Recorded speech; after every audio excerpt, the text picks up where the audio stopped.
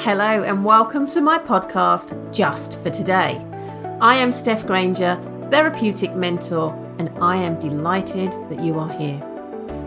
My intention for the Just for Today podcast is to inspire, empower, share my knowledge, tools and techniques, as well as what some may call my wisdom to help you navigate this crazy thing called life. Each episode I will dig into the lessons I have learned, either through client work or personal experiences or sometimes both, and most importantly, share tangible tools for you to take away in order for you to truly live in the present just for today. So let's not waste any more time and get into the show. Hey, welcome back. Episode 2. So in the last episode, I got open and vulnerable with you. I believe vulnerability is a strength. I really do. And when we get vulnerable, we learn and grow from it. I know vulnerability is something most people shy away from. And not going to lie, I probably would have been one of those people as well until I started digging into the power of language and what words mean and the meaning, the way that I use words are completely different to how you use words. And I guess the interest was sparked by my training into NLP. So I thought I would explain today a little bit about my training. Lots of you that are listening know me and know the work that I do, but you may not be aware of how I do the work or the way in which I do the work. And some of you may not know at all. And you've just been told to listen to this podcast, and I hope you enjoy it and I hope you stay. That's my intention. So I consider myself a therapeutic mentor, and I've been supporting women in the main since 2010. I came into the world of self-employment, business owner as a doula. So for those of you that don't know what a doula is, it's a female birth companion. And I have had the absolute privilege to support over 50 women and their partners, if there's a partner present, in the transition into motherhood. So I've seen lots of babies come into the world in many different ways. And being a doula was my gateway to the work I do today. Everything I do still today is still very much from a position of doulaing. I'm still walking beside women as they make the changes they desire in their lives to live an aligned and a life that's much more congruent to how they want to be. So whilst I may not be in the era of childbirth anymore, it's still, without sounding too cheesy, very much about that woman rebirth and stepping into all that she is and all that she desires to be. So I do this, and specifically the work I do now, current day, by using a really powerful set of life transforming interventions and techniques. And that allows me to understand, break down and resolve the things that we think, the things that we do, and the things that we say in order to change perception and ultimately improve my client's life to support them to live the life they desire. So, the tools of my trade, as I say, are NLP and hypnotherapy. And most of you will know what hypnotherapy is in some form, but many of you won't understand what NLP is. And that stands for Neuro-Linguistic Programming. This was one of those moments in my life where you learn something. You don't know why you've signed up for a course. You just know that you're drawn to what that course offers. And you have so many light bulb moments. I'm sure you've all experienced that where you're just, oh my God, oh my God, oh my God. And that's what happened to me when I was training in NLP right back in the day. So neuro is what we think about ourselves, others, and the world around us. Linguistic is what we say to ourselves and others. And programming is the things we do, which includes the habits and the behaviours that we have. And hypnotherapy, a form of therapy that uses the power of suggestion to encourage positive change. So as a hypnotherapist, I use relaxation techniques to help my clients reach a state where the conscious part of their mind, which is the analytical part, is relaxed. And then the unconscious part of the mind, which I like to call the lifetime storage facility, is much more open to suggestion, which in turn will help and encourage the changes that my clients are looking for. I combine NLP and hypnotherapy with solution-focused questions that I ask my clients. And that allows me to really understand my clients and help them understand themselves better. And as I've said, help them make the changes that they desire in their life. So NLP, as I say, was a total game changer for me. One of my therapists and current therapist is an NLP practitioner, and it really helps me to understand myself better and move through the world in a much more aligned way. So I guess I wanted to share that with you for those of you that don't know me or haven't ever worked with me. And just, I was talking with a new client this morning about the work I do. Nothing I do is prescribed. Nothing I do is set to we do this and then we do that and then we do this and then we do that. It's all very much feeling my way through with my client to come to the best solutions for her. And I liken myself quite regularly to a Sherpa. If you don't know what a Sherpa is, you can go off and Google that. I'll give you a very brief description. But it's a well-versed person that helps others that are climbing mountains and going out on trails that are not the kind of the normal pathways. It's helping them understand and find their way through untrodden territory, I guess. I'm probably not doing that description any justice whatsoever, but there you go. Off you Google if you need to know more about that. But how I see my role as a Sherpa is that I walk beside my clients in uncharted territory to help them keep going. Because you know what it's like. Sometimes you get the urge to turn back if you are walking along and you go, oh, I don't think this is the right way. We should turn round. We should definitely turn round. Remember the days before sat-nav? Do you remember those days? And you'd be like, I really don't know where I am. Maybe we should turn around. I'm there to go, no, don't turn around. We're on the right path. It feels the right path. I know this is the right path. Just keep going. Trust me. Keep going. And we are going to get where you want to go to. But there may be a few bumps along the way. There may be a few ditches that we have to jump over. There may be a slight U-turn we have to make and go in a slightly different direction. But trust me, I have very sturdy footwear. I've been there. I've walked those pathways.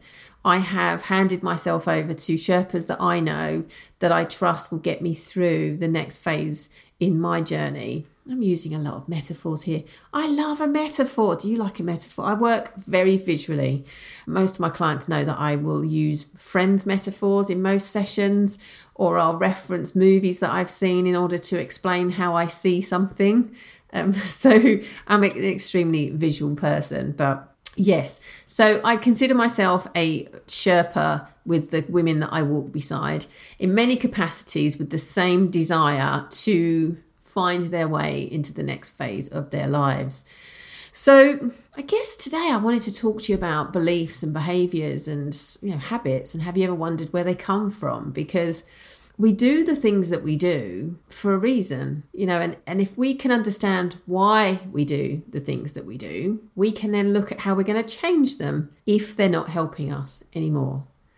So if we start by looking at how we form our beliefs, which then lead to behaviours, research has shown us that in the first 7 years of a child's life, a whole chunk of core beliefs and behaviours are formed. Now I'm going to just go sidetrack here a little bit. Again, here comes my movie metaphor. If you haven't seen the Pixar movie, I think it's Pixar, Inside Out, go and watch this. This was part of my course training when I first trained as an NLP practitioner. And I regularly get my clients to watch this.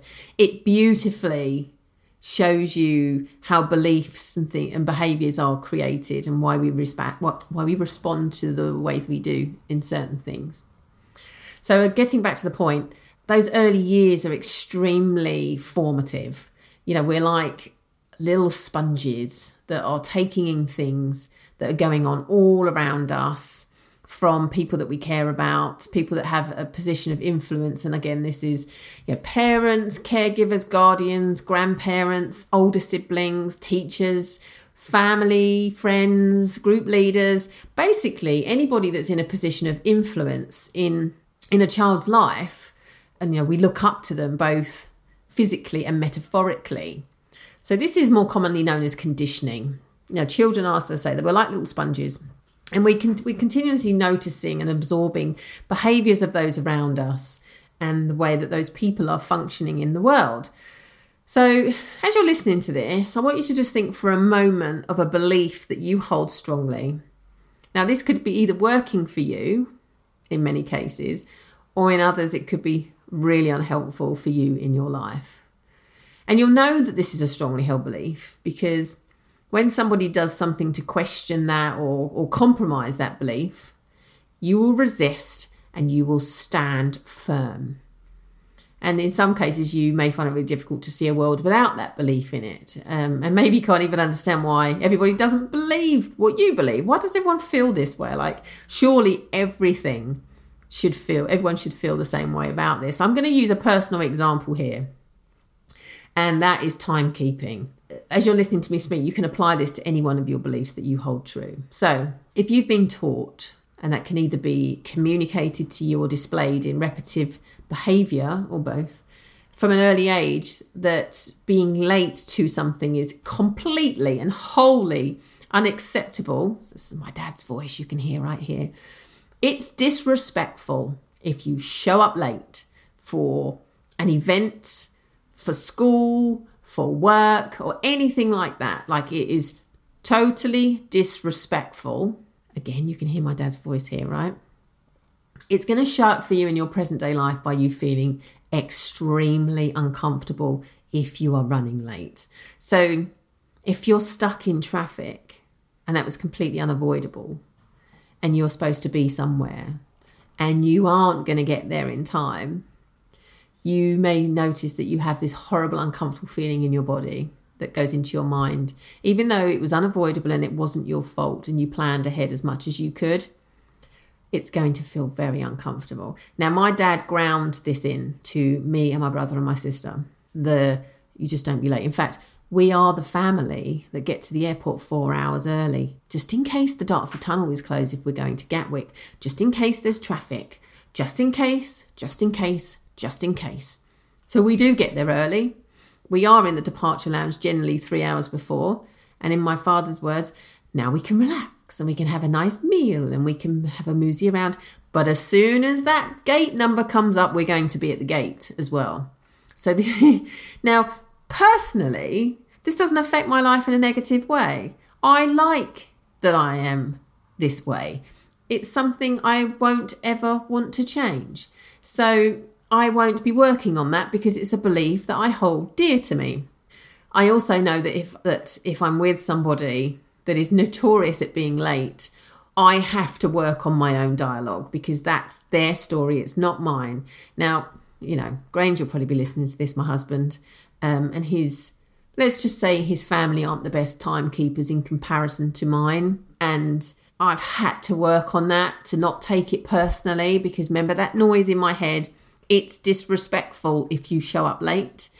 I've had to work on not getting offended when members of his family are late because it's nothing to do with me, actually. It's a difference of beliefs and behaviours. So it's nothing to do with me at all. Because you know what? Beliefs are not set in stone. They aren't fact and you're not born with them. You're just not. The only thing that we are born with as human beings, and correct me if I'm wrong, is the fear of being on our own. And what I mean by that is if you've had a baby and then you've got them close and you've rocked them to sleep and they're fast asleep and you lay them down, 20 seconds, eyes wide open, where are you? Crying. Because as human babies are born, they're born in the same way that cave babies were born, with an innate fear of being left alone because of the danger that perceives to. So our babies are born cave babies, even though we have evolved considerably since we were in the caves. So that is why babies wake up, why they don't like being put down, why they need you close, because they feel completely vulnerable and unsafe. To my knowledge, that's the only beliefs that we are born with. So a belief is simply a repeated statement or behaviour that we've witnessed and heard over a regular and reoccurring period of time to the point that we form that belief as our own. We didn't make a conscious decision to do it. It was an unconscious choice. So coming back to the point of, many of our beliefs and behaviours are formed from an early age. We go through life, many years, living by and reinforcing those beliefs. So when we know this, so knowledge is power, when we know this, we can become aware of the beliefs that are holding us back and why they're preventing us from achieving our goals. We can start doing something differently because these are not set in stone. and that we actually chose to adopt them, albeit unconsciously and from a very early age in many cases. But with that knowledge, we can also make the choice to unadopt them at any time in our life if they're not helping us back. So I would ask you now to think about the beliefs that you have in your life that are currently holding you back and start to ponder on the origin of them. Where do you think they came from? Whose voice do you hear in your head when you're holding firm on one of your beliefs? But the good news is as well, we don't have to be aware of where they originated from. You don't have to know where or why you behave in a certain way in order to create change, because knowledge is power. Once you recognise that these beliefs and behaviours aren't serving you any longer or helping you to move forward in your life in a way that you desire, you can have the conscious desire for change. And I will talk about conscious desire for change on another episode. But just for today, I want you to start by getting curious as to how your life would look if you believed things to be different or you behaved in a different way. Or if you changed that pattern of behaviour, what would it look like? How would life be better for you if you was to let go of a belief that is less than helpful for you? Just for today, I want you to ponder on that. Curiosity is one of my favourite words, and it's one thing I say to my clients all the time. Let's start by getting curious about how life could look different for you if you believed different things and behaved in different ways. Just for today, I want you to be curious. Thank you for being here and listening in. I am so grateful for this opportunity to spend time with you. I would love to hear from you about topics you would like me to dive into, and you can connect with me on the socials at I am Steph Granger. So before you go, let me leave you with this final thought. Just for today, be present in your life. Engage your senses, see what you see, hear what you hear, and feel what you feel. And really notice what is right in front of you. Because one thing we truly know to be true is that we only have now. Take care. Until next time.